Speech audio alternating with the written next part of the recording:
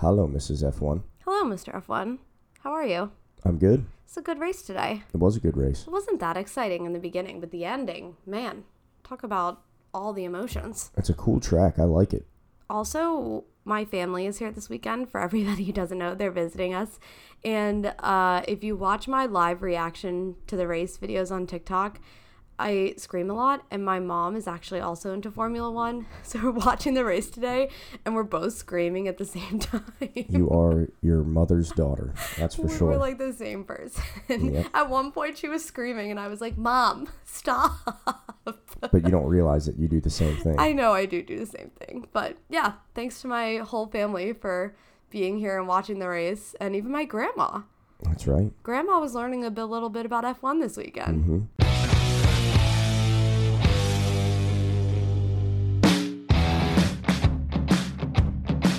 I'm here for it. So let's jump into everything F2, shall we? Sure. Yeah, we'll jump into the feeder series. So F2 and F3 were here this weekend. They were. For the F2 race, Drugovich won the feature race. Drugovich is in the lead and kind of pulling away now. I think he's 70 points ahead of Teo Pourchaire. He's about 100 points ahead of Logan. And it looks like he's a lock to win F2 this year. He's a good driver. And there actually have been rumblings the past few weeks that, somebody's going to sign him as a reserve driver in the F1 paddock. And they should. He's a good driver. Mm-hmm. He's been in F2 for 3 years, so he has the experience. And I think that's helping him a lot, whereas I think it's hurting Logan that he's, doesn't quite have that experience yet. I think he's a little inconsistent. He had a rough weekend again this weekend, Logan. Pretty bad crash, yeah. So going around turn 1, he locked up, ended up in the gravel, and came out at turn 2 in last place. And then before the end of lap 1, he crashed into Ralph Boschung and actually had a pretty big shunt. Had to pull his car out of the wall and then fix the wall. Yeah, kind of another race to forget for him this weekend. Yeah, hopefully, and I've said this last week on our podcast, I think that he needs another year in F2 to just kind of gain that consistency and figure out, almost like with Drugovich, right? Drugovich has been really good this year on just getting points week in and week out, and I think Logan has these really high highs and really low lows, so maybe Latifi stays in that Williams spot for a year, and they bring in Logan the following year with a little bit more F2 experience. Yeah, he's still a little green around the ears, I guess you could say. He's young. He's young.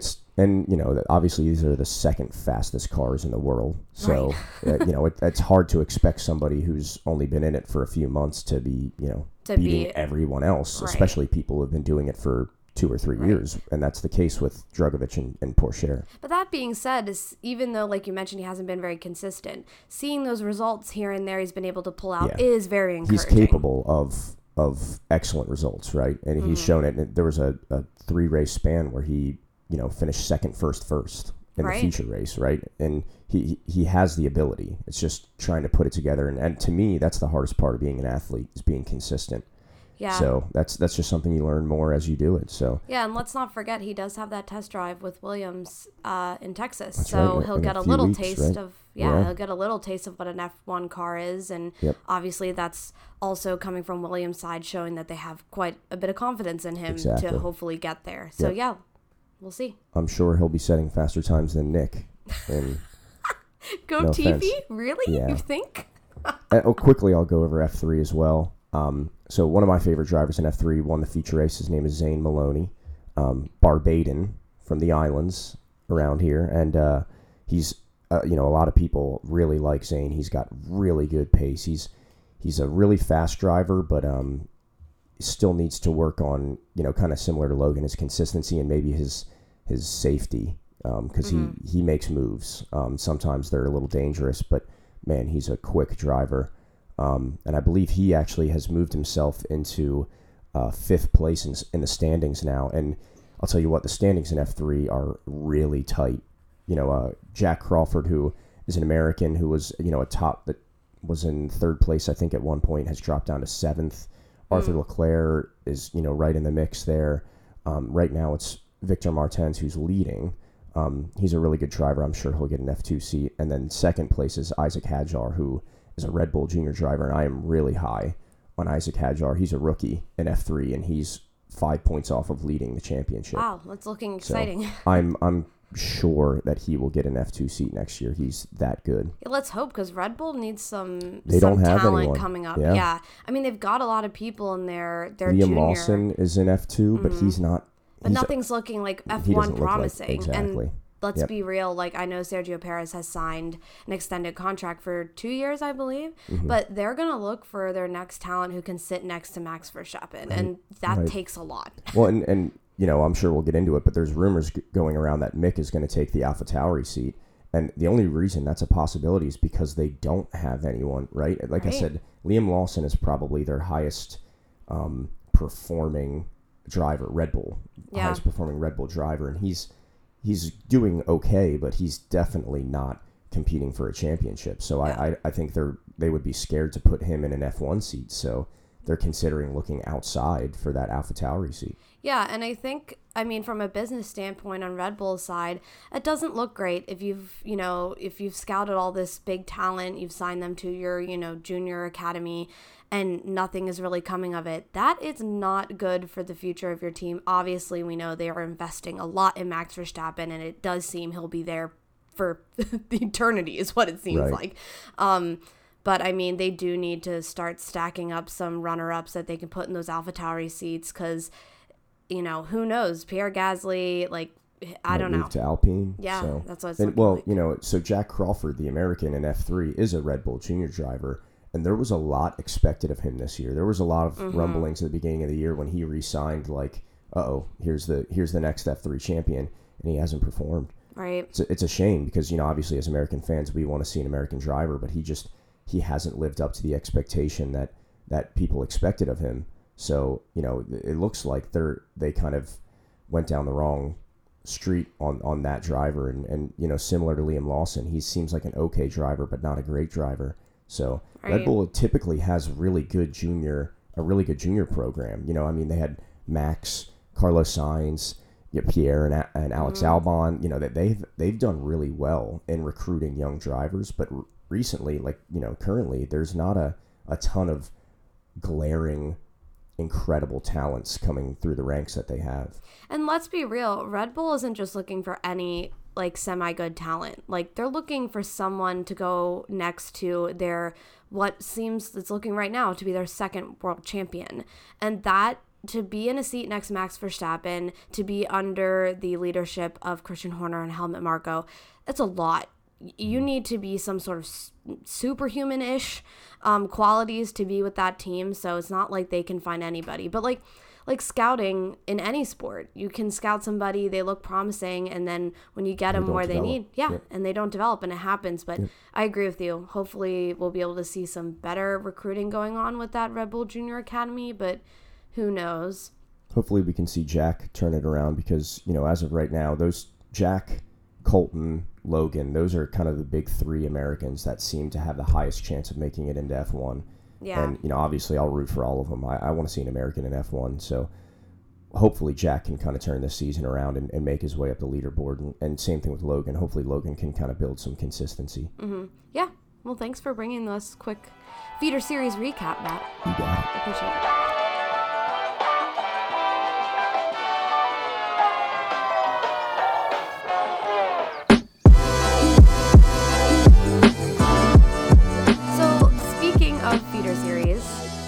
Finally have come to a conclusion of Piastri Gate 2022. That's right. It is official. The CRB has in fact ruled that Oscar Piastri will be going and is legally allowed to go to McLaren for 2023. So that was officially announced this weekend. And they also said that he only had one legal contract. Yeah. Which is alarming for Alpine.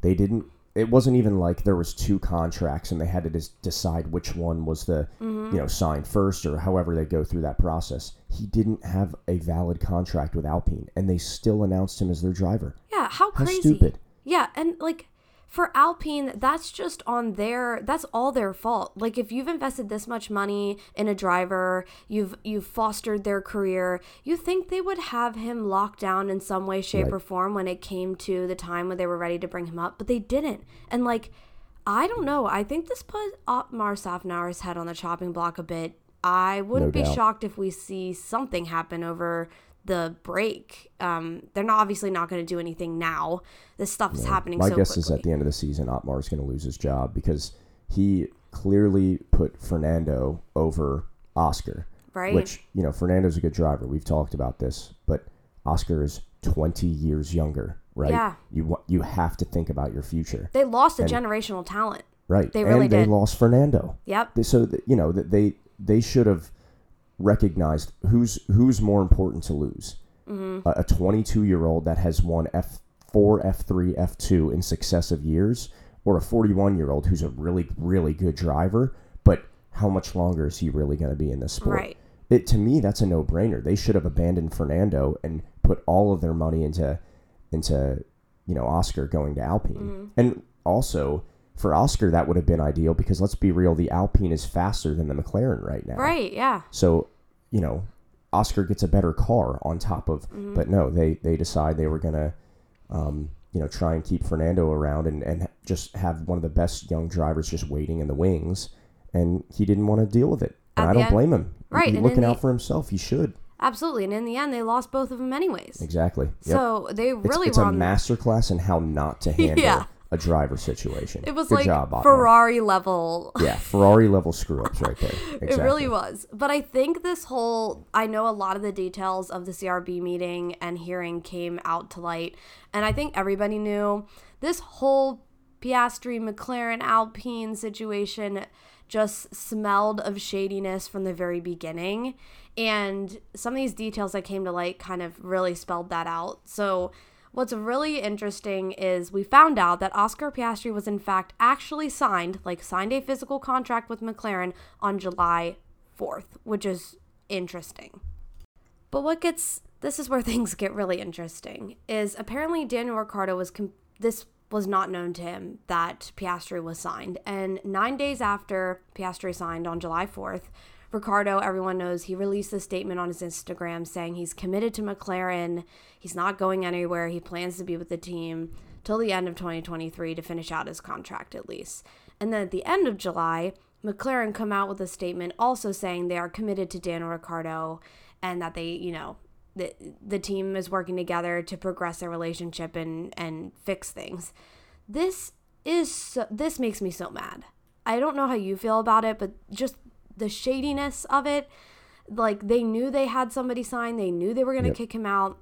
McLaren has said they have been very transparent with Daniel over this whole process, but his team is also kind of saying, no, not true. We had no idea. And of course they didn't have any idea. Daniel wouldn't have put out a very public statement like that if he would have known. I don't know. It just feels dirty. We talked about this last episode, how Zach dangles the F1 testing seat, over all of the recruit drivers. And, I'm a big fan of Zach, but I do think that he works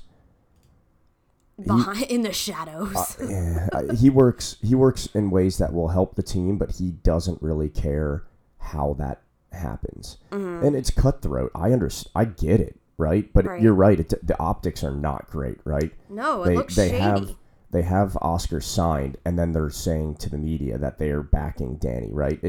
All the meanwhile, they're trying to find out how to get out of his contract. Yeah. It's dishonest, and it doesn't look good morally on them. But at the end of the day, they have Oscar Piastri. Right. And Oscar Piastri is a clear upgrade over Daniel Ricciardo right now. Right, and I was saying to you yesterday, someone put out an article showing, how many points Danny has lost the team and, justifying McLaren's. And I do agree with McLaren. I'm not saying they're wrong in kind of booting Danny out of that seat. I have such mixed feelings because I feel bad for him. I think he has the talent or had the talent, but for some reason, just with this car, this team, it's not working. But, I mean, I don't know. I don't know why McLaren felt the need to make that statement at the end of July. At that point, just if it's a legal thing, just don't say anything. Mm-hmm. Just stay silent. I mean, they stayed silent all stinking summer break, while this whole thing was going on. Why, string your driver along at that point? Which it kind of seems that's what they were doing. I think so. But the shame of it is that I'm looking at the standings now. McLaren is down on Alpine by 24 points. Mm-hmm. And let's be real, Daniel Ricciardo is one of the main reasons why they're down. He is the reason. He is. And that's going to, if that stands and they lose out to Alpine for fourth place, they're going to lose millions of dollars. Right. So at the end of the day, it is shady. It's not great what they did to Daniel Ricciardo, but he has cost them millions of dollars. Mm-hmm. So I understand why they did it. Yeah. Maybe they didn't handle it the best way possible, but I think most people can understand when the business is this cutthroat, and when one position can change your prize money by millions, you have to do what's best for the team. And that's what Zach's doing. Yeah, and I think so. I just wish they would have gone about it a different way. Like, in my mind, I'm like, okay, if they would have told him, like, the week after they signed Oscar, he would have had more time to maybe find himself another seat. Conversations with other teams maybe could have happened faster. Because right now, it's not looking good for him for next year. Yeah. It really isn't. If anything, there's rumors now going around he might be a Mercedes reserve driver, which, let's be real, that's not where he wants to be. No. And you can't help but think, man, if he would have known sooner, could he started negotiations with other teams and maybe be in a seat for next year? Right. Again, nothing's confirmed. Yep. But on top of, speaking of other seats, there's been a lot of rumblings the past week, and there was actually a clip of Pierre Gasly. Somebody got the audio from, and he's talking about how the contract is almost finalized. And yes, I saw that. And people are saying it's probably an Alpine contract. What right? a hot take to catch. So, and I'm not surprised at all by that. 2 French drivers on a French team. We've talked about that before. That's not surprising to me. But there was a lot of people that thought Danny Rick was going to Alpine. All right, well, that's out, right? Right. He can go to Haas because it sounds like Mick isn't going to re-sign at Haas. It seems pretty clear now that that's not going to happen. Mm-hmm. He could go to AlphaTauri. Danny Rick could go to AlphaTauri. I don't see that happening. No, it doesn't make sense. That doesn't make any sense. So that's why I think, and it's funny because I even said I was wearing my aluminum hat a couple of weeks ago that Mick was going to go to AlphaTauri, but I think it's going to happen. You might be right. And Danny Rick might be Haas's driver. Look at you predicting the future. Yeah. I mean, I know what I'm talking about. Yeah, it's kind of crazy when these rumors started going around that Pierre might go to Alpine. Yes, thank you. Sorry, I blanked out. Alpine, I was kind of like, okay, it all makes sense to me, but we knew he already signed a contract, so it's more like, okay, how can you wiggle yourself out of that contract in order to get there? Is it possible? So it's sounding like it is, and I mean, it's just going to be one giant French party over there, which, I mean, good for them, but, you know. And Pierre deserves a better car than the AlphaTauri. I think he's pretty much proved that.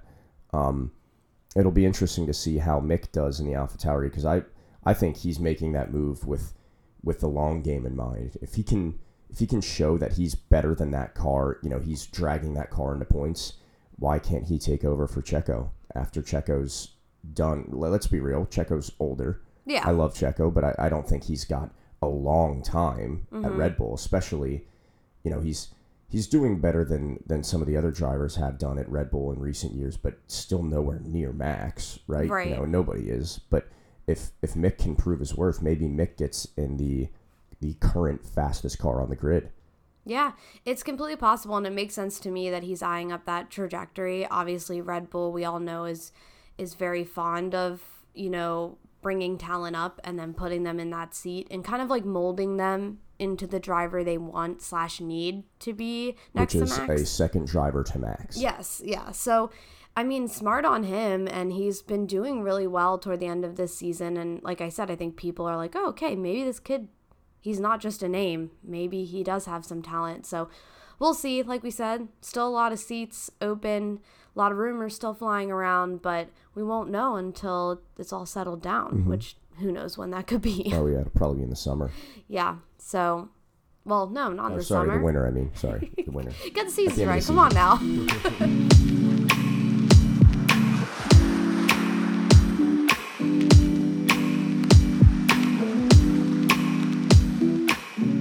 So, yeah, let's talk about the race today. Interesting race.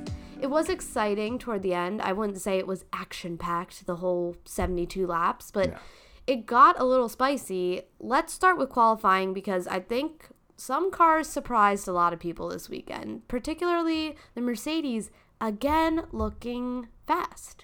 Yeah, definitely. And, you know, it's funny because it seemed like the Ferrari was actually going to be the fastest around this track, and there was a lot of data showing that the Ferrari should have been, right? Ironically, the Red Bull's been incredible, but at Max's home race, all of a sudden Ferrari's the better car. But of course, Max puts in an incredible lap to to beat Charles by 2/100ths of a second. Yeah, by it like was a few so meters. close. Yeah, exactly. You could see Charles was so gutted. Yeah, it was a battle. But the Mercedes, their race pace during the tests, a lot of people were talking that they had a chance to win. And, during lap 29, 30, I was thinking that Lewis was going to win this race. Yeah, I think so too. It was really interesting. The start, obviously, we had Max Verstappen starting on pole in his home race. Then we had Charles Leclerc behind him, Carlos Sainz, Lewis Hamilton, Sergio Perez sandwiched in between both those Mercedes with George Russell falling behind him in 6th. So it was really interesting. I think it was stacked up, and I thought, okay, if 2 Ferraris behind each other, could we see another fighting with each other incident happening here? But Max got away just beautifully. Yeah. Within a lap, he was already far ahead, and you could see in that clean air.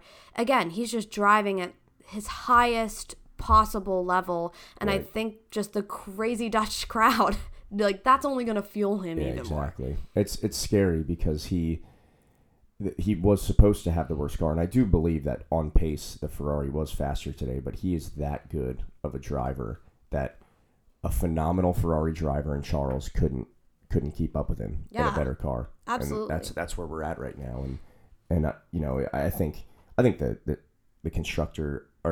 drivers' championship was over last week, but it's for sure over now. Yeah, and now he it's has a over. huge lead. Yeah, I think so. And there are no signs of Max, Slowing down. stepping down. There's no signs of Red Bull having any sort of technical difficulties like they had in the beginning of the season. So it's looking pretty promising. Beginning of the race wasn't crazy chaotic, which is surprising. I thought it was going to be just because of how crazy that first turn is, but we did have a little bit. Lewis Hamilton and Carlos Sainz were battling a bit, had a small little touch there. Magnussen in that third lap kind of just lost the rear end of his car and went right into that gravel trap and smacked the side of the wall a bit. I thought he got hit, but he just overshot the turn. Yeah, he did. And we did see a lot of drivers kind of, in some of those turns locking up or losing that back end a little bit. So that was kind of typical. We all know Zandvoort is full of like windy, swervy bank turns. Wild track. Yeah, it's drivers describe it as a roller coaster ride because also you have the crazy elevation changes actually, and then these really amazing bank turns, which we don't see a ton in Formula One. And this is the first time we've seen DRS around a turn. Yes, because it's a banked corner. They allow DRS, and it didn't seem dangerous, so we'll probably be seeing it more. Yeah, that was kind of exciting to see. I don't know if many people knew about that, but they were testing that out in FP1 to see how the cars handled it, and it went well, so they implemented it into the last turn on the track. The drivers would receive DRS pretty much going into the apex of that turn. So that was something new and exciting to see. But the race wasn't too crazy. I think something that happened in the beginning that not a lot of us expected was there were quite a lot of pit stops in the beginning. Mostly everyone was on softs or mediums to start. I think everybody was on softer mediums. Really, the only thing that happened at the beginning of the race was that Fernando was making some good overtakes, but that's because he underperformed in qualifying, and the cars in front of him were not cars that should have been in front of him, so they were pretty easy overtakes. Right. But yeah, the pit strategy was very interesting. I thought they had mentioned one stops. The F1 media kind of said it's possible to do one stop, but on the C4 hard tires, exactly, right? A C5 hard tire, Yeah. and nobody really seemed to be taking that seriously until I believe Fernando put on the hard tires first. Yeah, and he's setting fastest laps on hard tires, and everybody just was like, okay, so one stop is actually possible here. Obviously, that wasn't the case with what happened later, but I think it set Mercedes up really well. it did. It played into their hands really well, and seeing those results, surprisingly, the hard tire, like you said, it was fast. And we did see that people on the soft tires, the deg was happening very rapidly. And even on the mediums too, drivers were complaining Especially with high fuel load, there was a Yes. lot of deg. Yeah, so, we saw some early pit stops like Carlos Sainz. He pitted on lap 15. And we saw some other people pit pretty soon in those first 15 to 10 laps, which is kind of shocking. But things didn't really get kind of crazy until lap 30 when we saw Lewis Hamilton take the lead when he went into the pits and got on those hard tires. And this is where I started thinking, oh my God, is this going to happen? Yeah. And man, were those Dutch stands quiet. Yeah. It's the most quiet I've seen that whole track all week. Yeah, I think Mercedes made a really good call by starting their drivers on mediums. Mm-hmm. They were able to hang on the track more than, everyone else. I think Ferrari and Red Bull both started on the softs. And they could kind of see the data coming from Fernando and the other drivers who came on the hards. Mm-hmm. And they were like, oh, this is a no-brainer. Medium hard. We're doing one stop and we're going to win this race. Yeah. And like you said, lap 30, I was convinced Lewis had a real chance to win that race. I mean, let's be real. He probably would have won the race if it wasn't for the weirdness of the virtual safety car and then the safety car and then the safety car but not safety car. Yeah. It got a little... That really did not play into Mercedes' hands. No, it didn't. I mean, Sebastian, when he came out, completely blocked him. Yeah. That was... I love Sebastian, but that was not a very... usually those experienced drivers don't make mistakes like that. Mm-hmm. Seb's a lap down and there's two guys battling for podium positions and he gets in their way. Like, come on, man. That you gotta know to just move to the side. Right. Yes. And let him battle. Him and Checo were in a battle on that straight, the first straight, and coming into turn one. Lewis had just overtaken Checo. Yes. And Seb just comes right out in front of him, is like, nope, no thank you. And I was like, Seb, what are you doing? Are you, like, is this you being sneaky, like trying to help them out? He's helping his old team out, right? Yeah. And that's what I felt. But obviously, I don't know, like, when you come back on track, you're just, there's a lot of adrenaline pumping and you may not realize, oh, wait, like, and the side mirrors on those cars are basically non-existent. So they always talk about how hard it is for those drivers to see what's going on behind them. Mm-hmm. So, he should have been paying attention ahead and he would have seen the blinking blue flags, right? To tell him to get out of the way. But, at the end of the day, there's a million things an F1 driver has to do. So it's easy to overlook something, and then eventually obviously he did get out of the way, but it really hurt Lewis's race, and it hurt Seb's race in the end too. He got a penalty for it for ignoring blue flags, so didn't really play into his hands and kind of just didn't really help anybody overall in that entire situation. It slowed Checo down too. Yeah, it wasn't great. So that was interesting happening. Lap 44, we saw Carlos Sainz then come into the pits. Again, the race had kind of settled down. There was nothing crazy going on. But then this is when the AlphaTauri confusion began. We saw on lap 44 Carlos Sainz go into the pits, and then we see the camera come to Yuki Tsunoda parked on the side of the track, and his radio, he's saying, oh, the tires aren't on correctly, and everyone was like, oh, okay, interesting. We're probably going to get a safety flag now if his car needs to be taken off at the spot he's at. But then you see Yuki Tsunoda start up the car again, go back onto the track, and his radio, they're saying, no, the tires are fine. They're on just fine. And then it even got weirder because he pitted. Went right into the pits. Yeah, and then they changed his tires, but then they were messing around with what looked like the seatbelt in the cockpit. Right. So what was going on there? My guess was that the tire wasn't on properly, and they didn't want to say it over the radio because it's a hazard. Right. And he came in, and they said, "Oh, there's a seatbelt issue," and maybe there was, but they also were like, "Let's change the tires because there's a chance that tire is not on properly." And those drivers are so dialed into those cars. If they say something that isn't right about it, they know what they're talking about. Right? Yeah. Like it's very rare that a driver will say, hey, there's something wrong with my car, and there isn't. Right. So I believe Yuki, and I think that the tire probably wasn't on properly, and that's why they... But why were they messing with his seatbelt? Because he was sitting there in the pit for over 20 seconds. Yeah, and then he came out for, a quarter of a lap and said there was something wrong with the rear, and that's why he pulled over, and the virtual safety... Right, that was virtual safety. Yeah, it was a virtual. So this is what's confusing is we had a yellow flag when he first pulled over. Then he came into the pits, and they supposedly fixed whatever the heck was actually wrong. But clearly not. Right, and then he goes out. I don't even think he got one lap in and pulls over anyways, and then we get a real virtual safety car. Right. This also didn't play very well into Ferrari's hands because after Yuki Tsunoda came out of the pits, the teams are now thinking, okay, what do we do? That yellow flag isn't happening now. So they pit Charles Leclerc, and then right after Charles comes back out, then there's actual virtual safety car. And it's like, oh my God. He lost not a free pit stop, but he lost a cheap pit stop by pitting. And I don't blame Ferrari for making that decision. That's just There's no luck way of they the could have draw. predicted that something could have happened like that. But it is a shame. And I know you had your aluminum hat on saying that Christian Horner ordered, execute order 66, shoot Yuki's car down so that they can get a free pit stop and Ferrari gets hurt. Right, because at this point it really did look like we said, like Lewis Hamilton was going to win.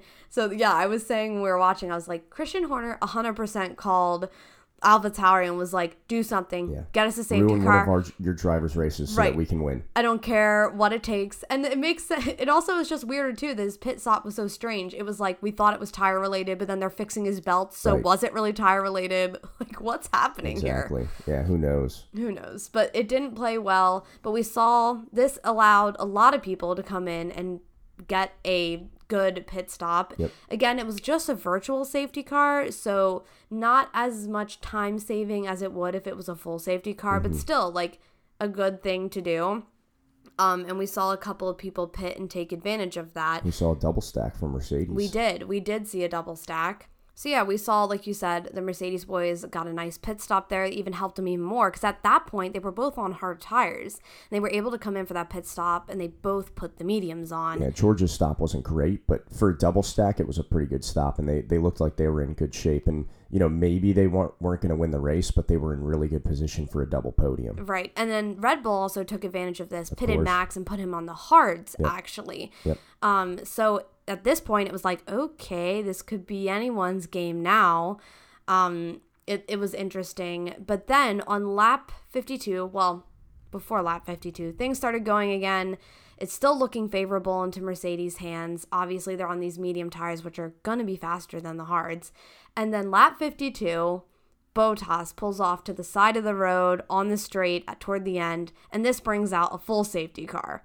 This is where things started. I was like, what is going to happen? The exact moment where Lewis's race got ruined. Right. Yeah. This didn't play well into Mercedes' hands, unfortunately. It played well into George Russell's hands.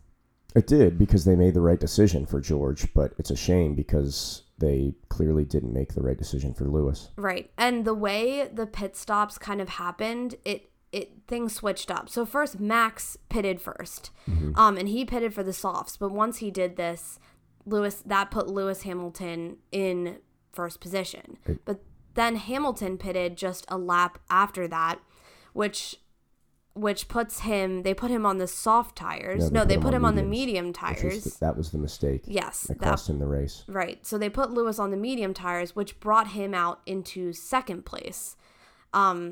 Which it just started getting interesting. And then Sainz also pitted at the same time. So did Alonso and so did Russell. But Russell was put on the soft tire. Why do you think Mercedes made this decision?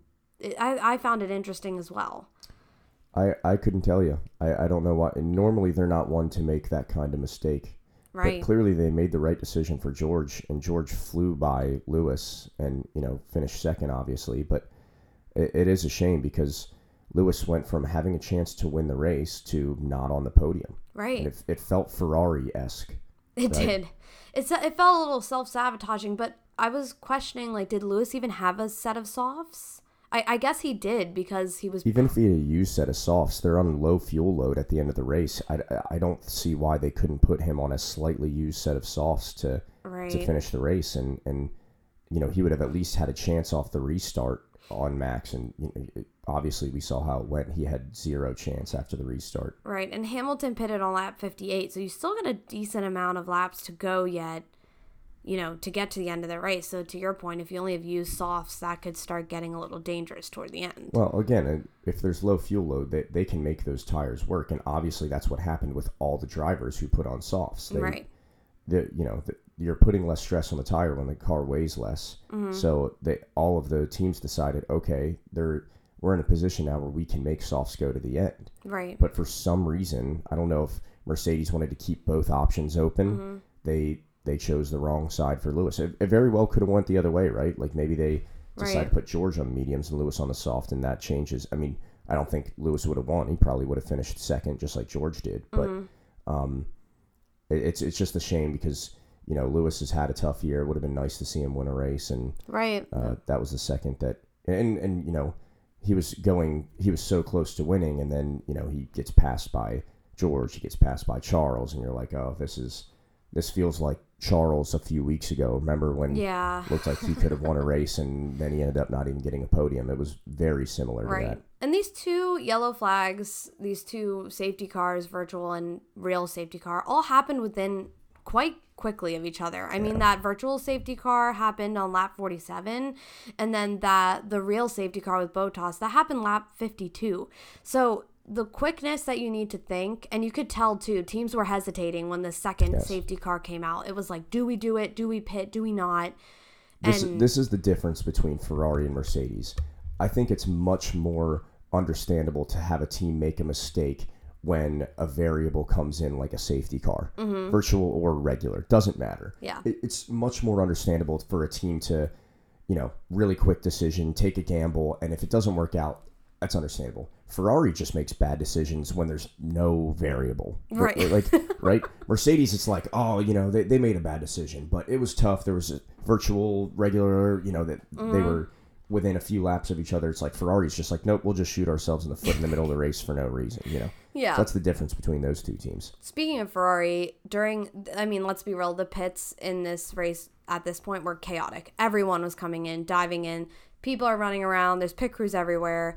Carlos Sainz had an unsafe release, and Alonso kind of came right into the back of him, unfortunately, and that gave Carlos Sainz a 5-second penalty. Yep.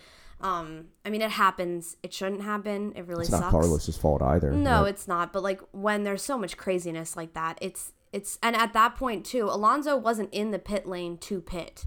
Actually, the safety car was taking the remaining cars through the pit lane because Bottas was being taken off the track. Straight. They had to get him out. They had to get the cars out of the way. Yeah, so it was just like a cluster of things happening, but that didn't help Carlos Sainz's race. We also didn't mention that Ferrari, during their terrible Sainz pit stop, left one of the torque guns in the middle of the pit lane, and Checo ran it over. Yeah. Like, what are they doing? He's really lucky his back tire didn't puncture. Yeah. Is the team going to get fined for that? Because that has to be incredibly unsafe to leave those torque guns that far into especially that narrow of a pit lane. Yeah, and I know a lot of the drivers were talking about just like that pit lane and pit in general. It's very narrow. It's very tight.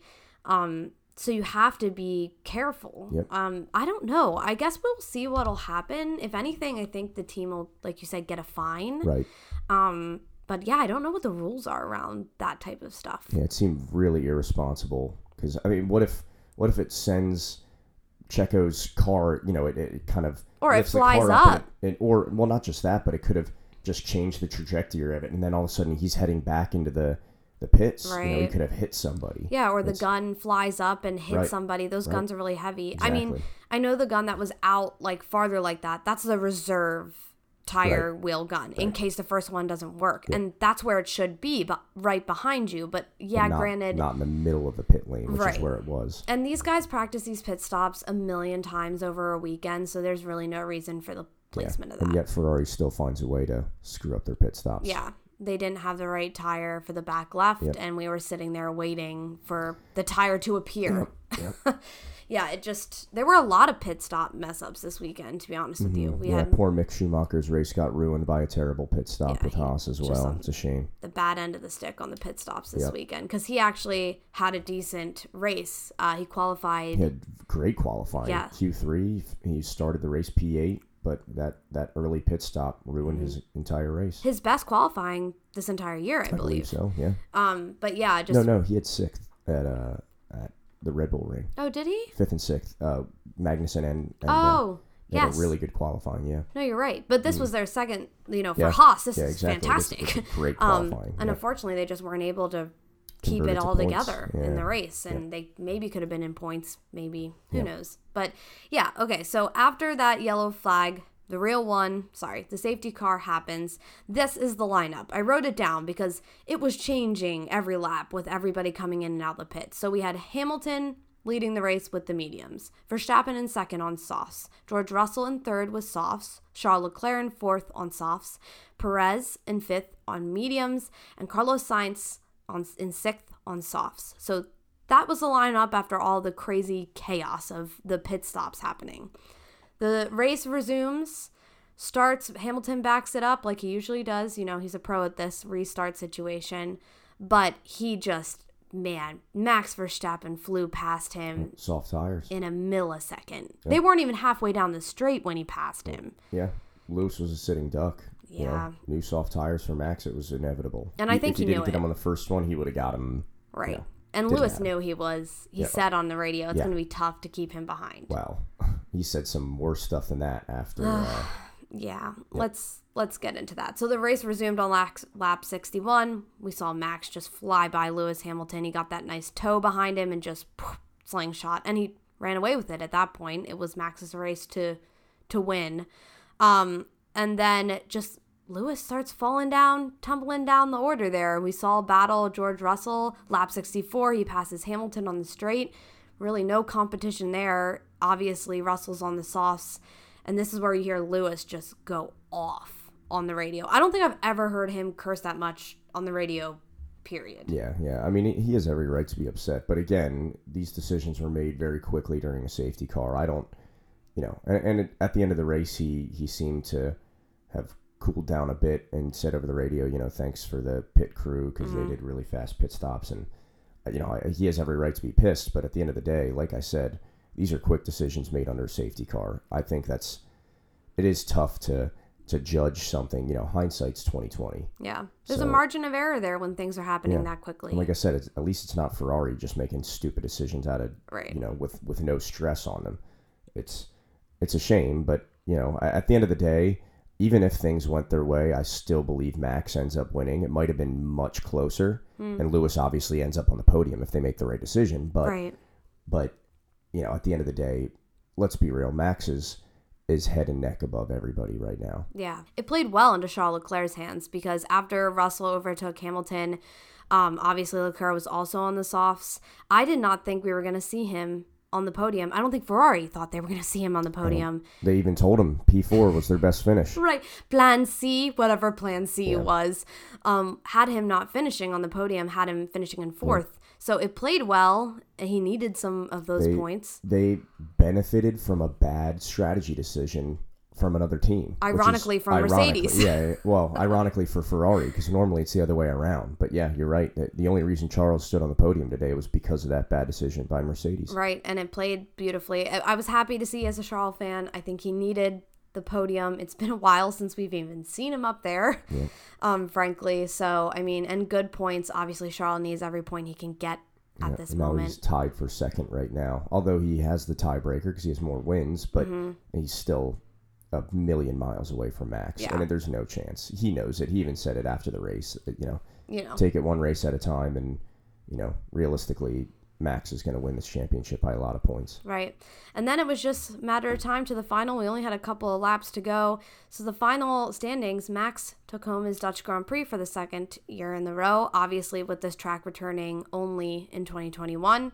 It was great for the fans. They were all loving it. I mean, it is the Dutch crowd. It's their probably biggest sporting event in the Netherlands, probably. All the orange flares were back out at the end of the race. Oh my God, everywhere the orange flares. So Max finished in first. George Russell, great results again from him, just Mr. Consistency, bringing it home.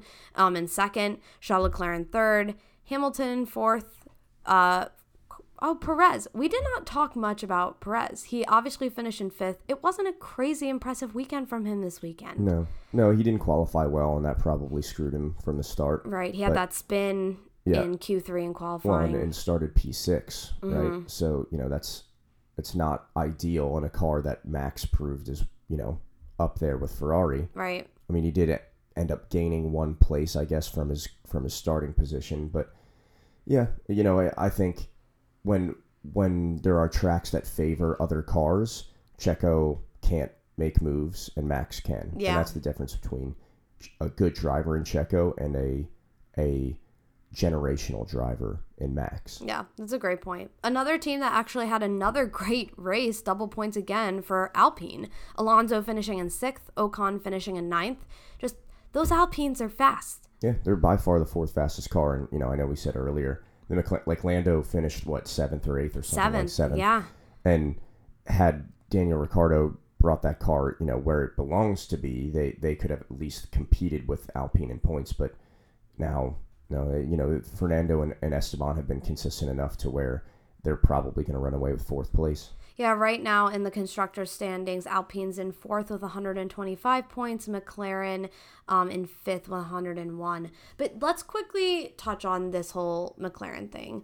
Danny Rick, you would think right now, all right, the pressure is kind of off at this point. Man, just looked even worse, actually, this weekend than he has. He finished 17th. in 17th, and we had 2 DNFs. Yeah, so second to last in front of Latifi. Nicholas Latifi.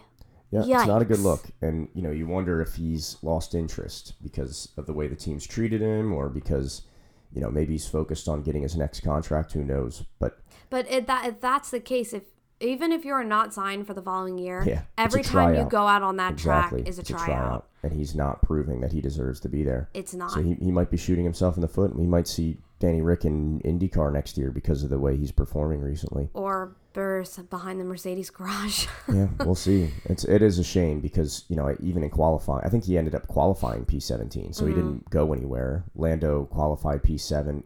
Like the fact that one driver can start and finish 10 places above the other driver. Yeah. There's something wrong there. It's not great. Yeah. It's not a great look. Makes me sad, again, especially with the official news coming out with Oscar, but I don't know. I don't know what's up with him. I don't think anybody knows what's up with him. Yeah, I think that he's just lost his touch, and it's a shame, and it's the inevitability of sports, is that you can't perform at your best forever. Yeah, unless you're Michael Jordan.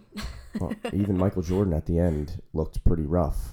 Yeah. So, and sometimes there's people like Fernando who can keep going until they're in their 40s, and there's other people who, they've hit their peak earlier and they're not able to keep it up. And it seems like that might be the case for Danny Rick. And if that is the case, and I am curious to see who Haas is going to go with, because it seems like Danny Rick is probably their best option, but there's talks that Nico Hülkenberg could take that seat. Hülkenberg. But the irony in that is that Magnussen and Hülkenberg hate each other. Everyone knows the famous "suck my balls" quote, right? Like they don't like each other. I do not see them picking Hülkenberg. Yeah. So who are they going to go with? Do they go with Drugovich in F2, or do they pick, one of the reserve drivers, Giovinazzi? Do they bring in other young talent? Yeah. But I mean, they don't have a junior program. They could maybe pick someone from a Ferrari, from the Ferrari team. But what about Nick De Vries? It could be, De Vries or Stoffel Van Dorn, somebody in Formula E. It's possible. Or Robert Schwartzman, maybe. But it's tough. And, at this point, I think they should be looking at other options than Daniel Ricciardo because he has not looked good. Yeah, I would. If I was Gunter Steiner, I would be like, I don't know. You're not looking too entertaining at this moment. No. But a real bummer there for Danny Rick. But good result with Lando. He started in 7th, finished in 7th. And then Lance Stroll bringing home points in 10th place. Yep. I mean, he's looked much better than Seb in qualifying. I said that to you earlier today, and it's kind of shocking to me that Seb has pretty good race pace, but for some reason he cannot qualify in that car. Yeah. And Lance, I think a lot of people give Lance crap, but he's not that bad of a driver. No. I think he's significantly better than Latifi. And he's been scoring points. I think Seb has more points than him overall this year. But still, Lance, like you said, he scored points in a car that probably shouldn't have scored points today. Yeah, absolutely. I mean, I don't know. It's a little weird because Seb did have the penalty. That didn't help. Yeah. But it was his mistake. Yeah, it was his mistake. So, but yeah, I mean, a decent Aston Martin has been looking slightly better since we've come back from the summer break. And they've installed that new wing. Yeah, the new wing might be what's helping them out. But yeah, Lance Stroll in 10th place. So just to recap driver standings, we've got Max Verstappen just running away with things in first with 310 points after today. Charles Leclerc still holding second with 201, and he is tied for second, technically, with Sergio Perez in third with also 201 points. Yikes. Yeah, but Charles has the tiebreaker because he has more wins. He does, but I mean, he's still got to... Looking at where he was at the beginning of the season, now he's fighting for second, and he could possibly lose it at this point. And then we've got George Russell in 4th with 188, and Carlos Sainz in 5th with 175, and then Lewis Hamilton in 6th with 158. Actually, Lando Norris is in 7th. He's the only driver outside of the big 3 teams to score a podium. Yeah, he's really below Lewis Hamilton. He's only got 82 points. But yeah, I mean, that's where our drivers stand currently after the Dutch Grand Prix. Red Bull obviously is still with running away the Constructors' Championships, 511 points. Ferrari in 2nd, Mercedes in 3rd, and Alpine in 4th. So it's just, I don't know. We've only got a handful of races left, which I can't believe. But I don't know. This race was good. I have to say, if there is one race that I might want to go to, it might be that race. It was a party the whole entire weekend. Yeah, I don't know if I could handle it, though. All the orange smoke, that would kill me. You just need to make sure you sit at the bottom of the stands, not at the top. Exactly. But it looked like just a good old time. And that track is just, it's so cool. It's an epic track. Yeah, some of the camera angles we were seeing on the cars, especially on the front wing, singing them on that banked corner, and just how it looked so awesome. It was very neat, yep. Yeah, it was cool. But overall, good race. It was exciting at the end. I was a little worried kind of in the beginning, like, is this going to be boring? And then I was like, maybe we should get some rain. Yeah, exactly. It looked like it was going to rain. It looked foggy the whole race, and that wasn't due to the orange smoke, ironically. But yeah, good race, and it was exciting watching it with my family. Yeah, it was nice having them on here. On to Monza next week. On to Italy, That's which, God willing, Ferrari will perform well in front of their home crowd. I'm doubtful. Please, Lord, please just give us somebody on the podium, at least.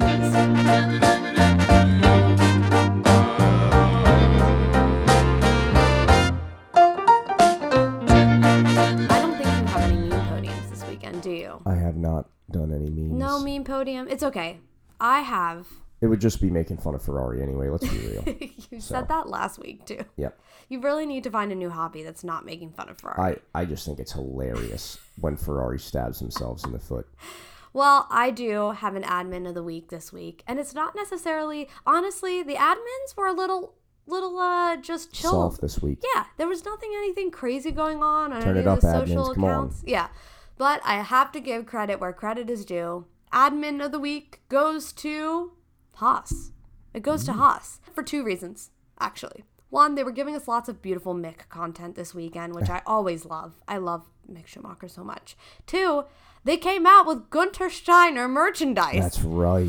It has a shirt that says, "You don't fuck smash my door," which... That's amazing. Oh, the people have been asking for this for years. I'll bet you that shirt sold out in like milliseconds. Oh, 100%. I bet you it's all sold out. Oh, no doubt. But they finally listened to the people. They gave us what we wanted, and the official Gunther Steiner merch has been released. So thank you to Haas and the admin. Well, I don't know if the admin had anything to do with it, but the admin told us about it. Who made that shirt. Yeah. God bless you, because the world needed this merchandise. Yes. And now we have it. Let's just have Gunther driving in the Haas seat.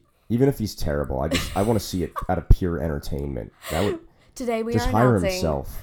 Imagine that. Our principal is taking the seat for 2023. Oh, I would love it. Can you imagine what his radio would be like? Oh my gosh. Oh, it would be gold. Pure chaos. It would be gold. So much Gunther Steiner memes would come from that. Yes. We already have a ton, but we need more. Yes. We always need more Gunther. There's never enough. Exactly. Yeah. So thank you, everybody, for joining us for another episode of Mr. and Mrs. F1. As always, you can follow us on all of our social media channels at Mr. and A&D Mrs. F1. The abbreviations, of course. We have some YouTube videos up, too, if you want to check those out. And make sure to, follow us, subscribe to the podcast, leave us a review. Pretty please. We really appreciate it. And until next week in Italy, we will see you then. That's right. Bye-bye. Bye-bye.